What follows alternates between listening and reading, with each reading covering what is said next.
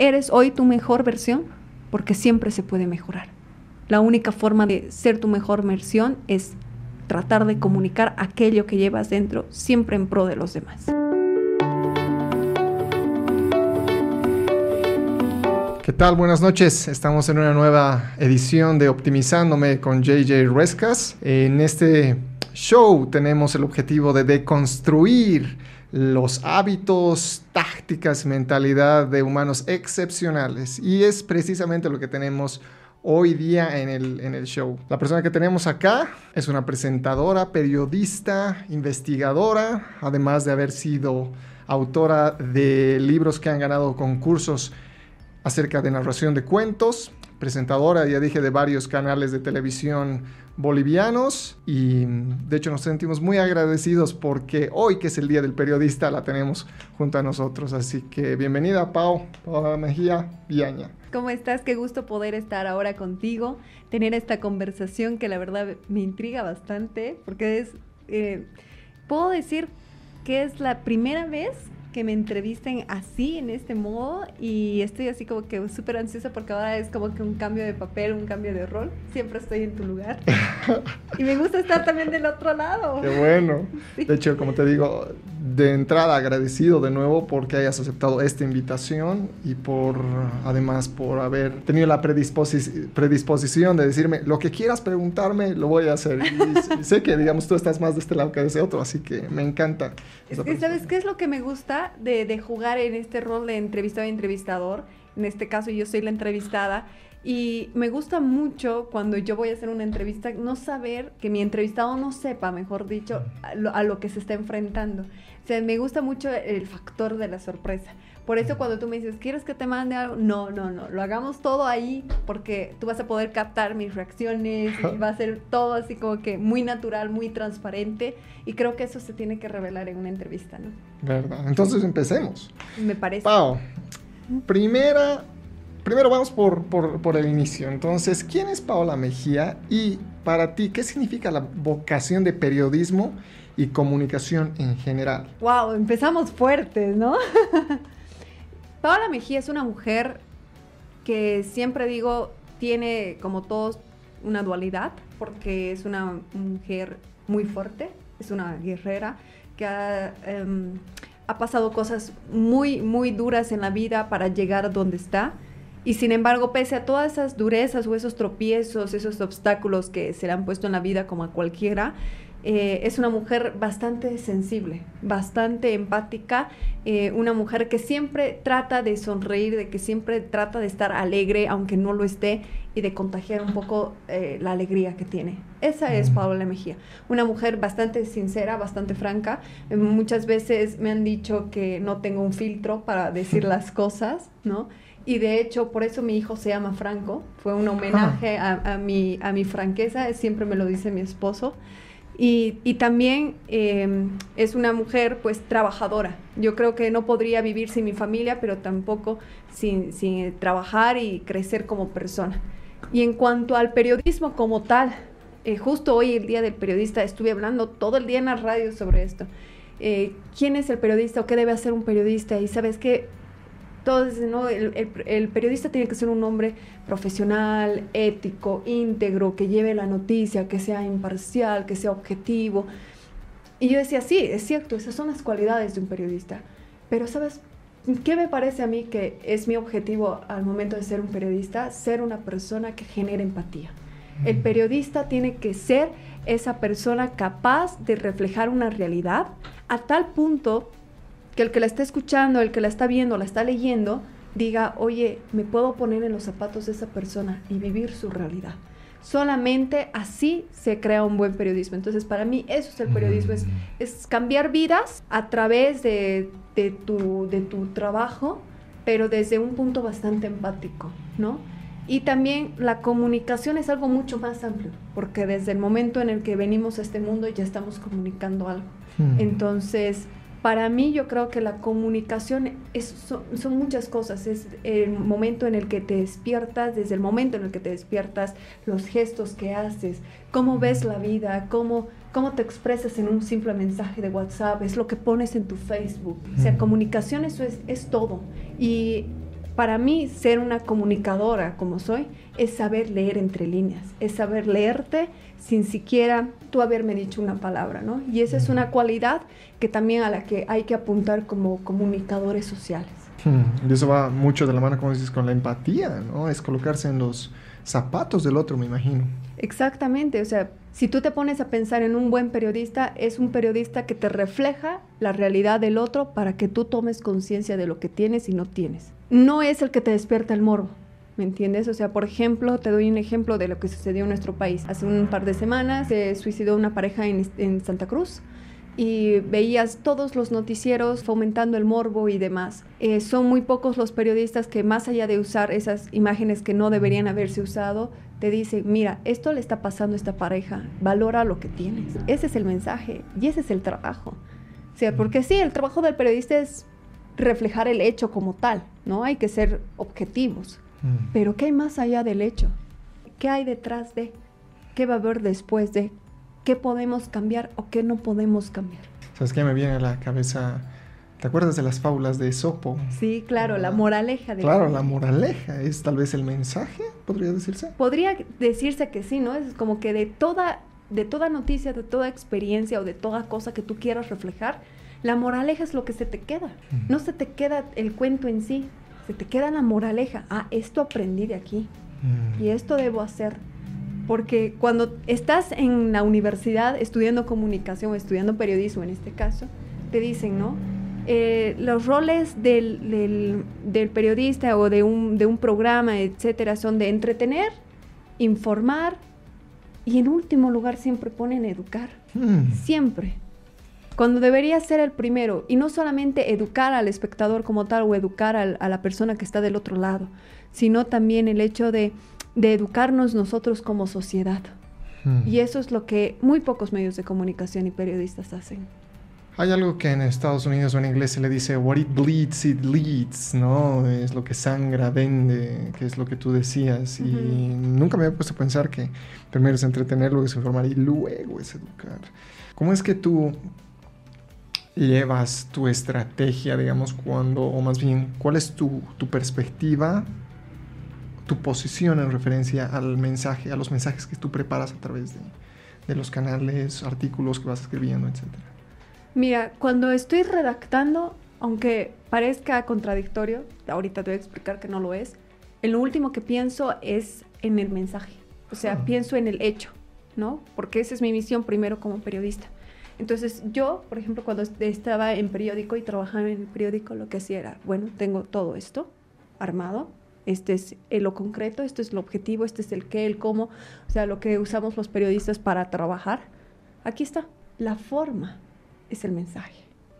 Porque en vez de decir, es un ejemplo, Paola XZ se suicidó del piso número 12, puedes contar la historia que le llevó a esa persona a hacer eso. Y al final el mensaje, ¿qué sería? Si tú estás en una situación así, comunícate con nosotros. Pero eso no hacen. ¿Por qué? Porque todos valoran el hecho y lo que interesa es el hecho y la sangre y mostrar cómo murió y qué habrá pasado. Ubicas y ya entra el chismerío, ¿no? Así, seguramente era una pareja celosa. Entonces seguramente ella era así. Seguramente le hizo esto. Y entra el morbo. Y el morbo es lo que vende. Entonces tú ves a un público interesado en saber los pormenores, los trapitos sucios, pero no le interesa un cacahuate cambiar su forma de ser para no llegar a esa situación. Y sé que tienes bastante experiencia también en lo que es marketing, porque también una parte de eso es el storytelling, justo lo que estamos hablando, ¿verdad?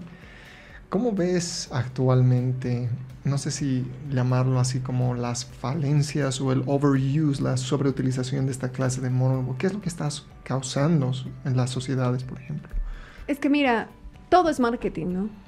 Absolutamente todo es marketing, todo es publicidad. ¿Y qué pasa? O sea, esto es muy fácil de entender. Los medios tradicionales necesitan venderse, necesitan exponerse y tener exposición, porque son medios tradicionales que ya la gente está prefiriendo no consumir.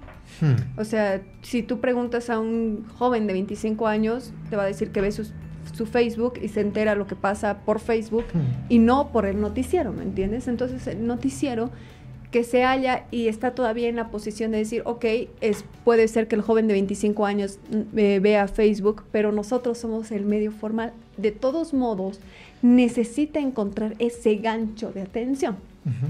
¿Para qué? Para tener un buen rating y generar publicidad, porque de ahí es donde ganan los medios de comunicación. Entonces, ¿qué es lo que vende? Sangre, morbo, todo esto, ¿no? Uh-huh. Lo que te vengo contando. Entonces, ponle más, repite y ve al tipo otra vez, hazle un zoom de cómo cae, de su cara y de sus sesos en el piso, ¿no? O sea, lamentablemente se llega a eso, es que eso genera, ¿no? Entonces, creo que ahorita hay un mal entendimiento acerca del periodismo como tal, ¿me entiendes? Porque el periodismo no es necesariamente un medio para vender, es simplemente un medio, un canal para contar. Sin embargo, los medios de comunicación utilizan el periodismo para vender. Entonces aquí ya hay hasta una mezcla de conceptos. Y eso es lo que pasa, se vende de esa manera. Entonces, en vez de apostar por medios digitales, digamos, o por tratar de digitalizarse o por tener contenidos que puedan ser mucho más atractivos, prefieren poner pues todas sus manos al fuego por este tipo de marketing de morbo, que es el que va a vender, porque es cierto, la gente es morbosa, pero no es morbosa porque sí, es morbosa porque los medios te han acostumbrado a ser condicionado. Morboso. Te han condicionado, ¿por qué? Porque ese es su funcionamiento de educación. ¿Ves cómo todo se relaciona? Vamos a volver a este punto en un momento más porque me parece fascinante. Algo que quería preguntarte es, ¿cuál es el momento clave que te introdujo en este camino que es la comunicación, el periodismo? ¿Recuerdas ese momento? Te voy a contar algo que creo que muy poca gente lo sabe. Desde que yo tenía uso de razón, yo decía que iba a ser abogada. Yo dije, toda mi vida, yo voy a ser abogada, y en realidad más que abogada era, yo voy a ser diplomática, ¿no? O sea, yo voy a ser diplomática, esa es mi razón de ser. Y mi padre me decía, pero para ser diplomática yo te aconsejo que estudies Derecho, porque de algo tienes que vivir, y mejor estudia Derecho, lo puedes combinar con Ciencias Políticas, y luego estudias en la Escuela de Diplomáticos. Entonces, ese era mi plan de vida. Yo tenía un plan de vida.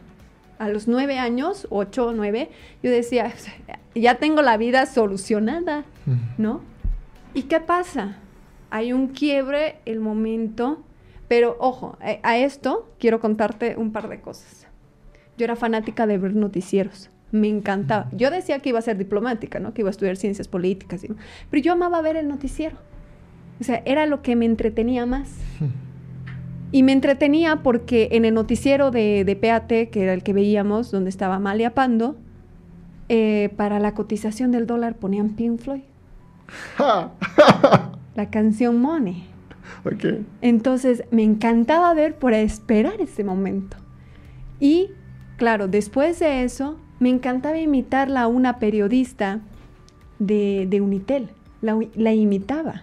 Ella tenía una impostación bien peculiar, y a mí me encantaba imitarla. Entonces, cuando había, no sé, junte de familiares o algo así, mi mamá no, ¡ay! Y mi hijita la imita, la periodista de Unitel, ¿no? Entonces yo la imitaba. Y decía, wow, o sea, era como que algo muy natural en mí. Pero bueno, o sea, te voy dando esas pistas que uno no se da cuenta, ¿no? Uh-huh. Cuando llego al último año del colegio, yo ya segura de lo que iba a hacer con mi vida, todo el mundo me preguntaba y yo decía, obvio, ya sé qué estudiar, se produce un quiebre porque empiezo a ver qué opciones de universidades tenía. Y yo solamente quería la universidad para ir a inscribirme, pero mi mamá, no sé, como adivinando, tal vez me dice, ¿por qué no revisas la malla curricular, no? O sea, por si acaso. Uh-huh. Entonces yo empiezo a revisar y me doy cuenta que todas las materias no me gustaban.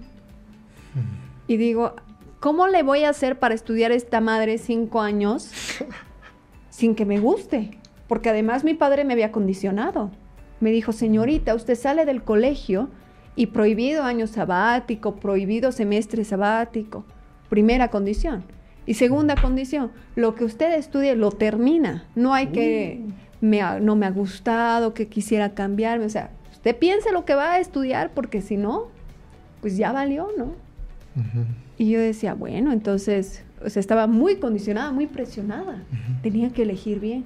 Y mientras más veía el tema de estudiar derecho, menos me parecía la idea. Y yo decía, tal vez ciencias políticas, pero yo vivía en Cochabamba y ciencias políticas solamente había acá en La Paz. Entonces, era eso o San Simón en Cochabamba, la estatal. Y yo decía, no me quiero entrar a la San Simón porque ya sé que me voy a meter a la full y de ahí no salgo 10 años, ¿no? O sea, no voy a salir de la federación de universitarios que hay. Ya me voy a meter a hacer política y tampoco quiero. Ujú. Y entonces empiezo a buscar algo. ¿Y qué crees? Pues encuentro en la Universidad Privada del Valle una carrera que se iba a abrir. No estaba ahí todavía, se iba a abrir, era Relaciones Públicas y Gestión de Eventos. Entonces yo digo, ay, qué buena onda. Y justo se abre un curso de gestión de eventos y yo voy al curso de gestión de eventos y me parecía magnífico. Y mi mamá me dice, ¿te das cuenta que vas a organizar bodas y esas cosas? Y yo decía, sí, y me encanta. Y mi mamá me dice, no sé por qué siento que no es lo tuyo. No, yo estoy feliz. Cuando voy a inscribirme, me dicen, no, ¿qué crees? No se abrió la carrera. Entonces yo digo, ¿y ahora qué voy a hacer? Y o sea, con la presión que yo te había dado de las condicionantes que me puso mi papá.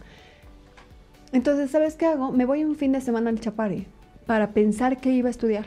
Y retorno y me acuerdo que iba a hacer una cena mi mamá en la que yo le iba a anunciar, ¿no?, lo que iba a estudiar.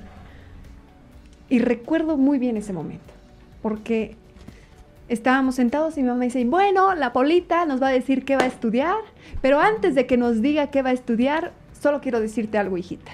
Espero que no sea comunicación, porque comunicación estudian los que no saben qué hacer de su vida. ¿En serio digo eso? Y yo así, ¿no? ¿Y qué vas a estudiar? Comunicación. Y así, o sea, mi mamá, no, pero yo, eres capaz de algo más, tú, no sé, eres tan inteligente. Y mi papá así, se agarraba la cabeza y mi papá, hay que apoyarla, así como si fuera lo peor, ¿no? Así, ¿no? Hay que apoyarla. Wow. Y yo tomé así la decisión, y la tomé porque dije, ay, mira, aquí hay materias que me gustan, ¿no? Esta historia, yo soy buena en eso, ¿no? Así como que no sabía ni siquiera lo que me metía. Y no hay números, ¿no? Como que no hay matemáticas, fantástico, bueno, de una. Entré a la universidad sin saber lo que iba a hacer con mi vida. O sea, entré a comunicación sabiendo que ya iba a terminar esa carrera, pero sin ni siquiera entender lo que comunicación significaba. Y en medio de eso, tuve la gran suerte de que me tocó un docente en primer semestre que nos dio de primer tarea hacer un reportaje. Y yo decía, ¿cómo es un reportaje, no? E hice un reportaje sobre fotografía. Y recuerdo que me dio a mí todos los reportajes para devolver, ¿no?, a todos los compañeros. Yo iba viendo lo que les ponía, ¿no? Pésimo, horrible, mal redactado. Algunos bien, te falta. Cuando llegó al mío, decía, excelente, es un tremendo reportaje. Solo leer eso, te das cuenta cómo la gente te motiva. Porque a mí, eso me hizo creer el cuento de que yo podía. Y ahora que lo leo, el reportaje es pésimo, ¿no? Pero ese hombre creyó en mí, fíjate. En serio. Me dijo así como que, oye, tú eres muy capa. Y dale. Y sabes que yo escribía y él me escuchaba. Y él me decía, nos reuniremos en tal café, quiero leerte. Y él fue el primero que me dijo, ¿por qué no escribes un cuento? ¿Por qué no te dedicas también a escribir aparte? ¿Por qué no apuntas tanto a la televisión? Apunta a prensa escrita, tú eres buena. Y en tercer semestre me tocó una gran periodista en Cochabamba, una gran periodista de catedrática. Y recuerdo que en el examen final me puso 98 sobre 100. Y me dijo, Paola, es la primera vez que pongo esta nota en mi vida. Y te lo mereces, eres una gran periodista. Entonces yo me empecé a creer el cuento de que sí podía escribir, que era buena escribiendo, que era buena contando historias y que iba a ser una buena periodista. Y así terminé la carrera. Me parece fascinante que tú decidiste creer el cuento, como dices, ¿no? Porque muchas personas que conozco, incluso yo muchas veces, hace como una década o algo así, te decían, eres bueno en esto, y tú, no. Pero no, es que no soy, te estás equivocando, no soy tan bueno como dices que soy, ¿no? Pero más que el que alguien te esté alabando solamente por darte una motivación, se nota en lo que tú me cuentas que realmente, o sea, estabas haciendo un despliegue de tu cualidad, tal vez una cualidad que no sabías que estaba allí. Exacto, yo no sabía, o sea, sí tengo recuerdos de que a mis 12 años empecé a escribir. Me encantaba escribir. Y recuerdo que la profesora de lenguaje que tenía en séptimo nos hacía leer un montón y nos hacía escribir. Y recuerdo que nos dijo, tienen que escribir una novela. Y yo escribí mi autobiografía. Y tenía 12 años, imagínate. Wow. Una biografía así horrible, ¿no? O sea, aburridísima, además, ¿qué haces en 12 años? Pero yo, sí, como que, bueno, ¿no? Pero luego escribí una novela, me acuerdo, es súper chistosa, era una novela de época, porque era ambientada en 1800 y tanto, y era sobre una mujer que tiene una desilusión amorosa y entra al convento, ¿no? O sea, como que muy Televisa, pero y yo escribí eso, y siempre me recuerdo como que estando en matemáticas, en física, en química, yo escribiendo en un cuaderno algunas frases, cosas así, entonces fui engranando, ¿me entiendes? Fui engranando esas cositas que se van mostrando en toda tu vida y que tú no vas viendo como señales, pero al final entiendes su razón de ser. Y eso fue lo que a mí me pasó, fue engranar y decir, oye, yo sí soy buena en esto y sí tengo la capacidad de... Vamos un poco más hacia el presente. Quería preguntarte, ¿cómo nació la iniciativa de tu proyecto más reciente, que es Era Social?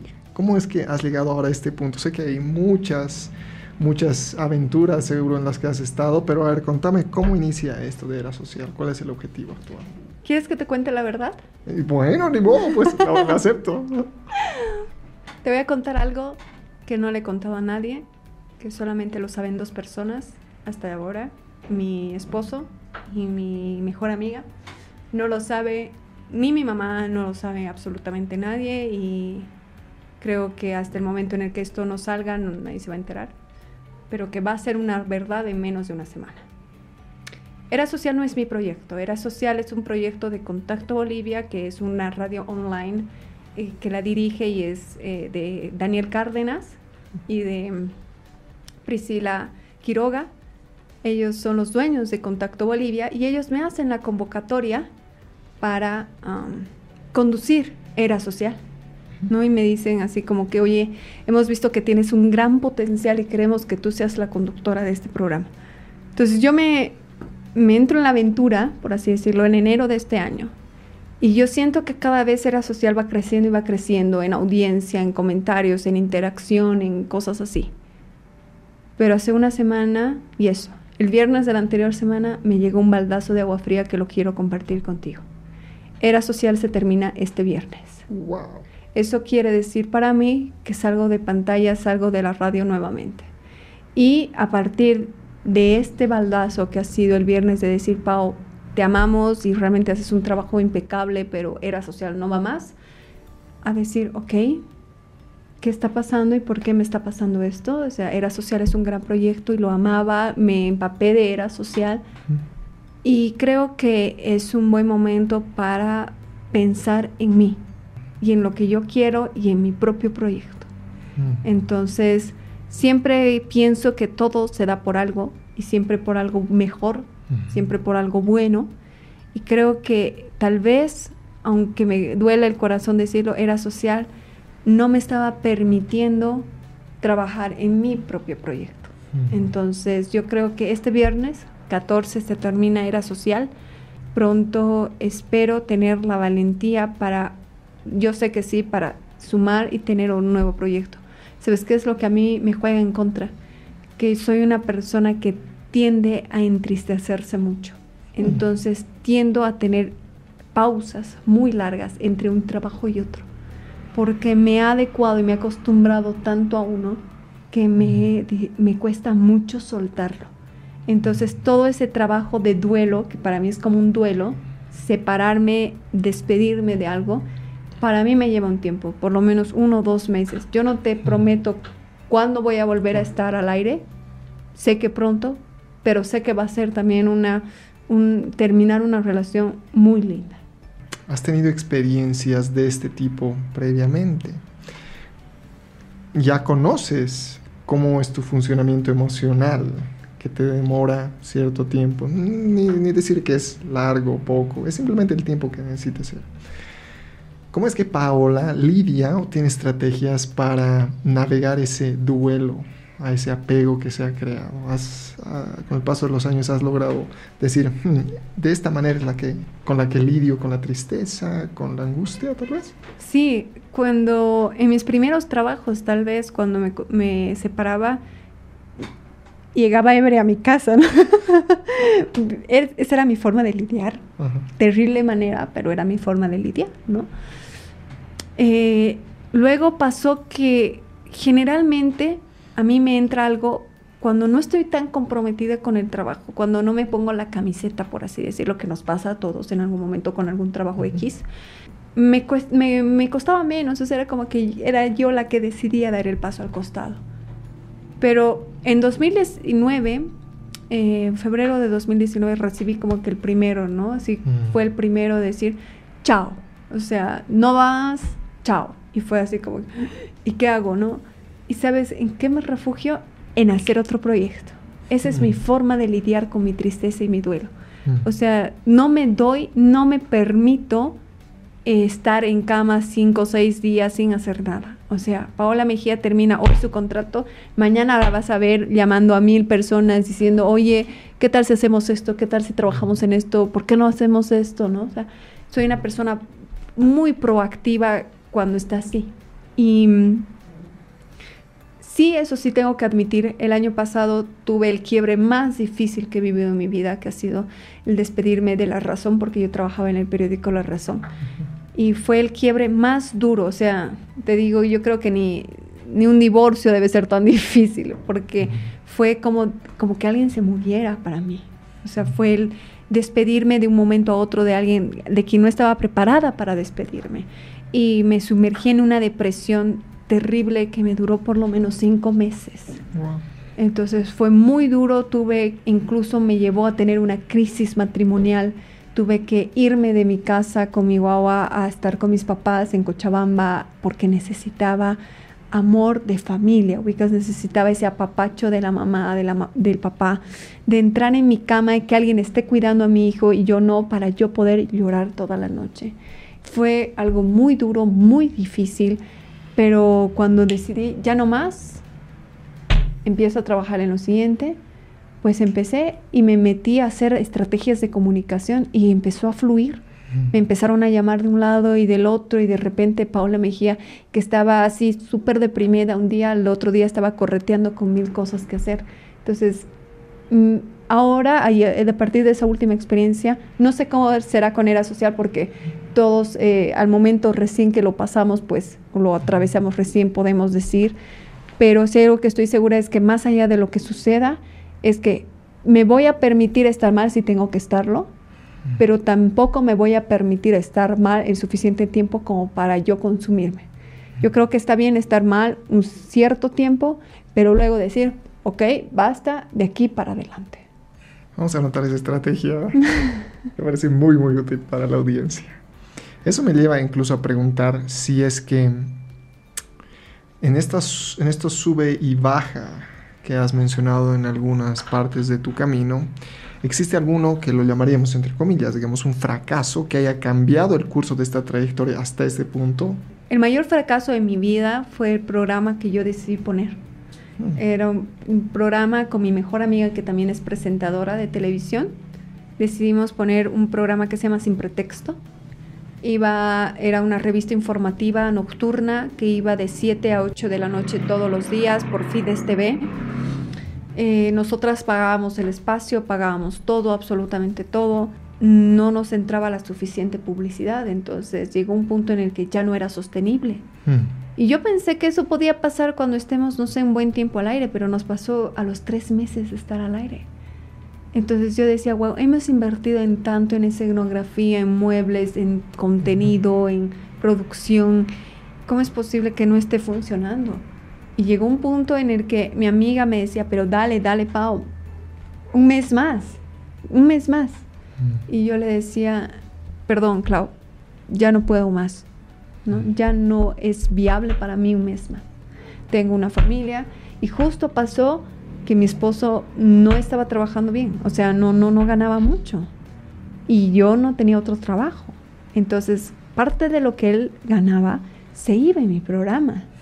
Entonces, llegó ya a ser muy complicado porque tenemos un hijo. Entonces, mi amiga no tenía ninguna obligación porque ella sigue viviendo con sus papis, o sea, y demás. Entonces, no era tanta la presión como la que yo tenía. Entonces, llegó un punto en el que yo tuve que decirle, Clau, no va más, mil disculpas. Y fue algo muy duro porque hasta nos produjo hasta un quiebre como amigas, ¿no? Y ahí comprendí que muy rara vez un proyecto tan grande funciona del todo con los amigos. Hay que saber separar. Porque a nosotras nos quebró un poco nuestra amistad. No digo que hasta ahora, por supuesto, mi amiga sigue siendo mi amiga y la amo con todo el corazón. Pero en su momento sí nos trajo un par de conflictos y de discusiones, ¿no? Sin embargo, si yo no hubiera estado en Sin Pretexto, porque así es la vida, te voy a contar esto. Yo estaba en Sin Pretexto y era un día que yo lo entrevisté a un policía, si no me equivoco. Y le hice como que la pregunta del millón, porque ese policía que había salvado a una persona de suicidarse había estado acusado de violencia intrafamiliar. Entonces, cuando estábamos en plena entrevista, yo le dije, usted está acusado en Palmasola, usted tiene antecedentes. Y, o sea, el tipo no se le esperaba la pregunta, me respondió muy, muy caballero y demás, pero siempre hay alguien que te está viendo. Y eso yo no lo sabía. O sea, yo le hice la pregunta porque era mi trabajo, pero siempre hay alguien que te está viendo. Y a los 2 días de esa entrevista me llamaron y me dijeron, hola, estamos hablando con Paola Mejía. Yo le dije, sí. Te llamamos de radio, compañera. Mira, ¿será que puedes venir? Mario Espinosa trabaja con Juan Carlos Monroy y Juan Carlos está saliendo de vacaciones. ¿Podrías reemplazar a Juan Carlos por 2 semanas? Entonces fue ahí cuando conozco a Mario Espinosa y nos embarcamos en esta aventura de hacer de 9 a 12 durante 2 semanas, yo en reemplazo de Juan Carlos Monroy. Nos llevamos muy bien con Mario y me acuerdo que Mario tenía como que un brindis en la embajada británica y me dice, ¿no quieres acompañarme? Y le digo, claro, vamos. Y lo acompaño a la embajada británica y me dice, te presento a Claudia Benavente, la directora de La Razón. Y a las 2 semanas Claudia me llamó y me dijo, tenemos puesto para una periodista, ¿quieres venir? ¿Quién iba a pensar? Yo pensé que Sin Pretexto me iba a abrir otras puertas, no las que me abrió, pero las que me abrió me llevaron a cumplir el sueño de trabajar en lo que yo siempre quise trabajar, en un periódico. Serendipia. Sí. Ahora, Pau, ¿cuáles fueron los errores que podrías nombrar? Tal vez 1 o 2 que dices, de esto se ha aprendido al iniciar en tu jornada de presentadora, de periodista, y además, no solamente tus errores, sino los errores que tú ves en otras personas que están iniciando en pasos recién prematuros, digamos, en su carrera, pasos iniciales que tú puedes definitivamente decir, sí, ese es un error clásico. No leía lo suficiente, no me informaba lo suficiente.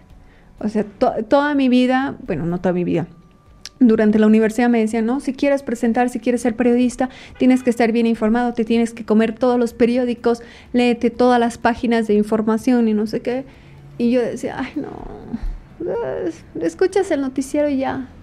O sea, se te queda, la noticia se te queda, no pasa nada. Pero luego, ¿qué pasa? Haces una unidad móvil y ya no te queda nada, ¿no? Porque no has leído, porque el dato que escuchaste en el noticiero es 1, entonces se te metió y dijiste, ¿y cómo sostienes los siguientes 3 minutos?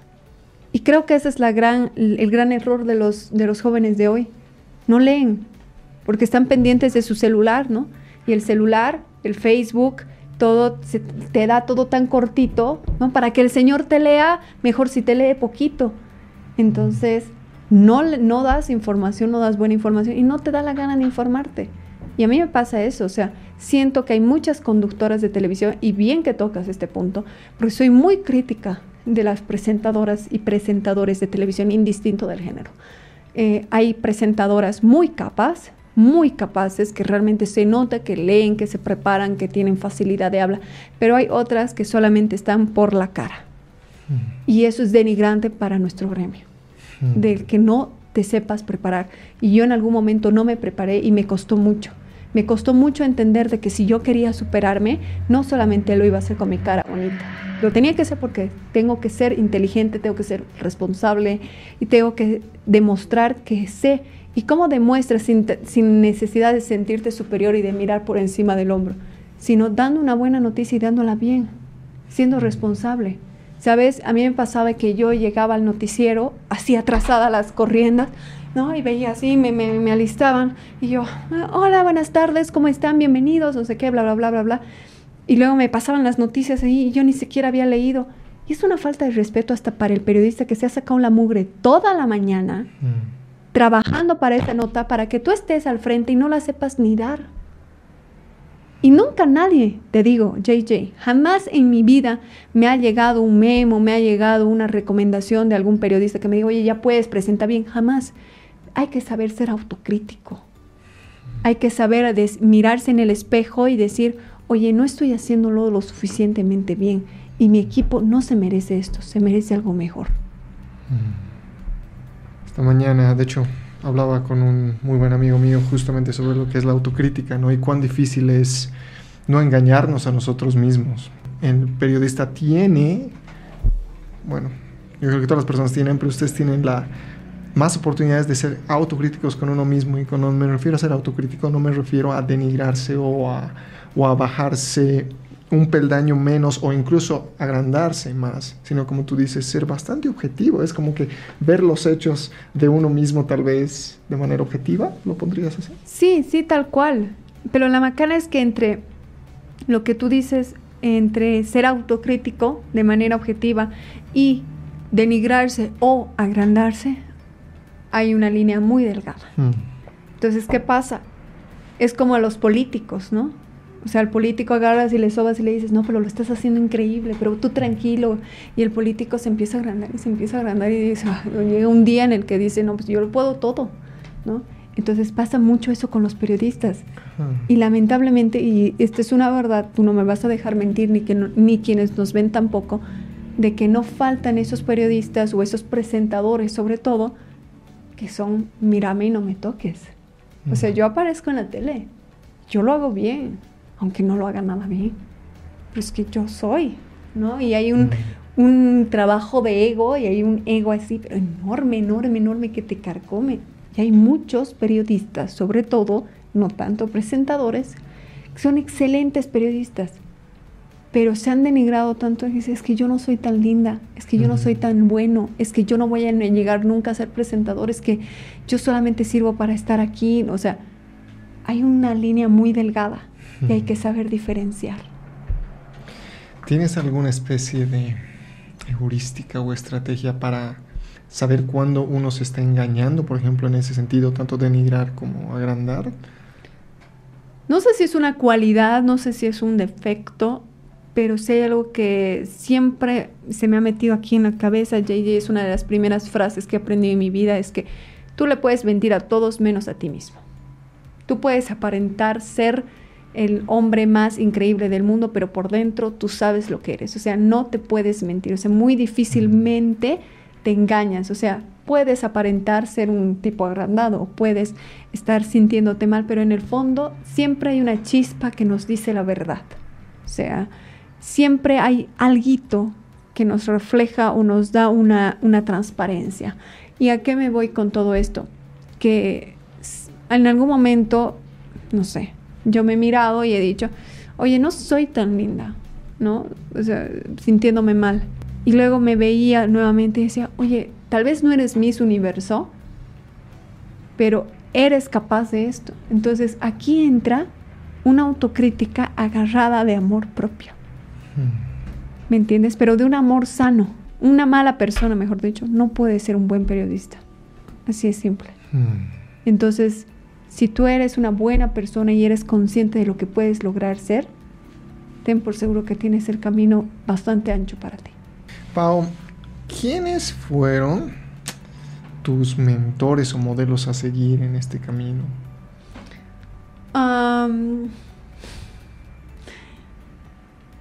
Te voy a contar algo que es súper gracioso, no debería contarlo, pero bueno. Tengo un gran amigo a quien le mando un beso, que se llama Fernando Cortés, que ahora es periodista en Red 1, con el que trabajaba en ITV hace muchísimos años atrás. Yo recuerdo, y te contaba en la primera pregunta, yo crecí viendo en el noticiero a Amalia Pando. Entonces yo decía, yo quiero presentar tan bien como ella, ¿no? Y recuerdo que cuando estaba con Fernando una vez en una cobertura, Fer me dice, oye, Pau, ¿no te animas a presentar? ¿Por qué no eres presentadora? Y le digo, ay, no, es que soy muy fea. A lo que él responde, amiga, si Amalia Pando pudo, tú también. Hasta el día de hoy no sé si eso es bueno, malo.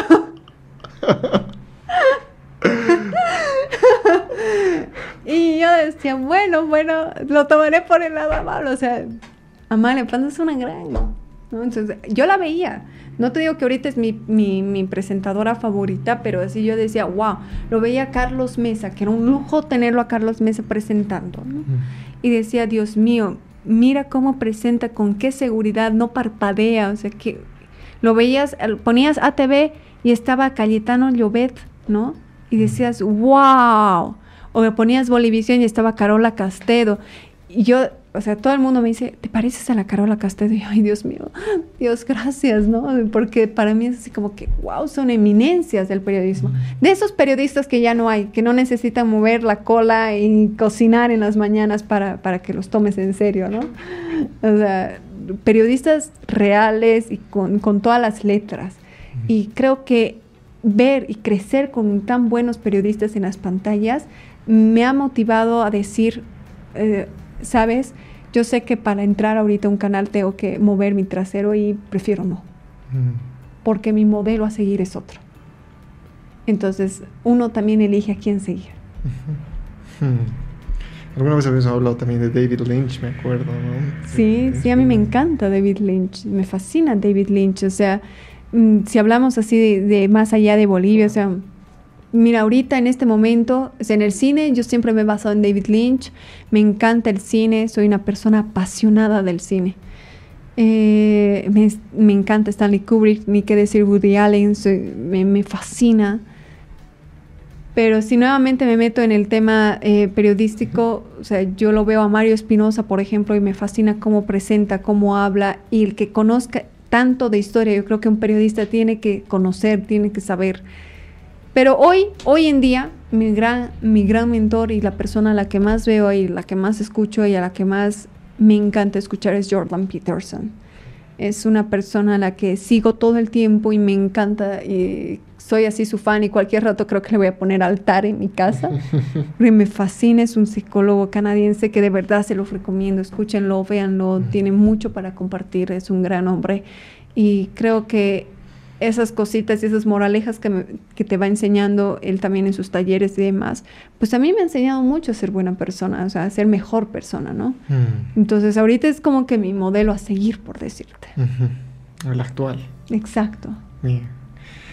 Pau, ¿cuál es, o más bien dicho, si pudieras solamente dar un consejo, solamente uno, estás en un elevador del piso 1 al piso 20, ponte, y tienes unos minutos con una persona que quiere entrar en el mundo de la comunicación social, del periodismo, ser presentador, presentadora, etc. ¿Cuál sería el consejo que le darías para acelerar de manera óptima, digamos, este camino? Algo que me hubiera encantado que me digan y nadie me dijo. Yo me gradué de la universidad con el segundo mejor promedio de la U. Era una nerd, ¿no? Era una corchísima. Y me hubiera gustado que alguien me diga, sabes, es muy importante que tengas tu título universitario. Tenlo, rájate, estudia, sí. Pero no enfoques todo tu tiempo en el estudio para obtener ese título. Trabaja desde el día 0. El periodista tiene que entrar a trabajar desde el día que empieza la universidad. Y no dejar sus estudios. No estoy diciendo que no tiene que o tiene que dejar sus estudios, para nada. Tiene que seguir en ambos, pero tiene que involucrarse en el mundo periodístico desde el día 0. Porque es muy difícil salir el día con tu cartón sin ningún contacto y sin siquiera saber cómo se hace una noticia, porque en realidad en la práctica es donde aprendes. Entonces, a mí nunca nadie me ha preguntado, oye, ¿con qué promedio te has graduado, no? Claro. Jamás. Y digo, ay, en esto debería haber invertido mi tiempo en vez de estar ahí corcheándome para agarrar un ratito la bandera, ¿no? Debería haber estado buscando contactos, buscando personas para meterme en algún medio, aunque sea de practicante, de pasante, de lo que sea. En eso se basaría ese único consejo. Haz contactos desde el día cero. Los contactos lo son todo en la vida. Es parte de la parte práctica eso, ¿no? De hecho, me recordaste, tuvimos igual en el show a Pablo Lomelí, un mexicano experto en memoria, y cuenta algo muy similar acerca de cómo la universidad, completamente nerd, ¿no? Matadísimo, y 100, sale y después, oh, ¿y ahora qué? Exacto, es así, como que te gradúas, ay, creo que sé menos de lo que sabía al entrar, ¿no? Estás más perdido que Chulupi en asamblea de pollos. O sea, no sabes ni qué estás haciendo. O sea, si empiezas a seguir a todos. Así como que, ¿y ahora dónde vamos todos, no? Sí, ¿ahora dónde vamos todos? Vamos ya, terminando con las últimas preguntas. Algo que quisiera aprender, de hecho, algo que quisiera preguntar, más bien dicho. Hemos hablado mucho sobre aprendizaje, pero esto va al contrario. ¿Qué es algo que tú desaprendiste en el último año o los últimos 2 años que mejoró tu calidad de vida? Algo que desaprendí. Oye, qué pregunta tan difícil. Mira, a mí siempre... Soy hija de militar, ¿no? Entonces mi papá era como que es muy cuadrado, como todo militar, y me enseñó a mí a ser muy cuadrada, ¿no? Entonces yo creí que ser cuadrada pues estaba bien.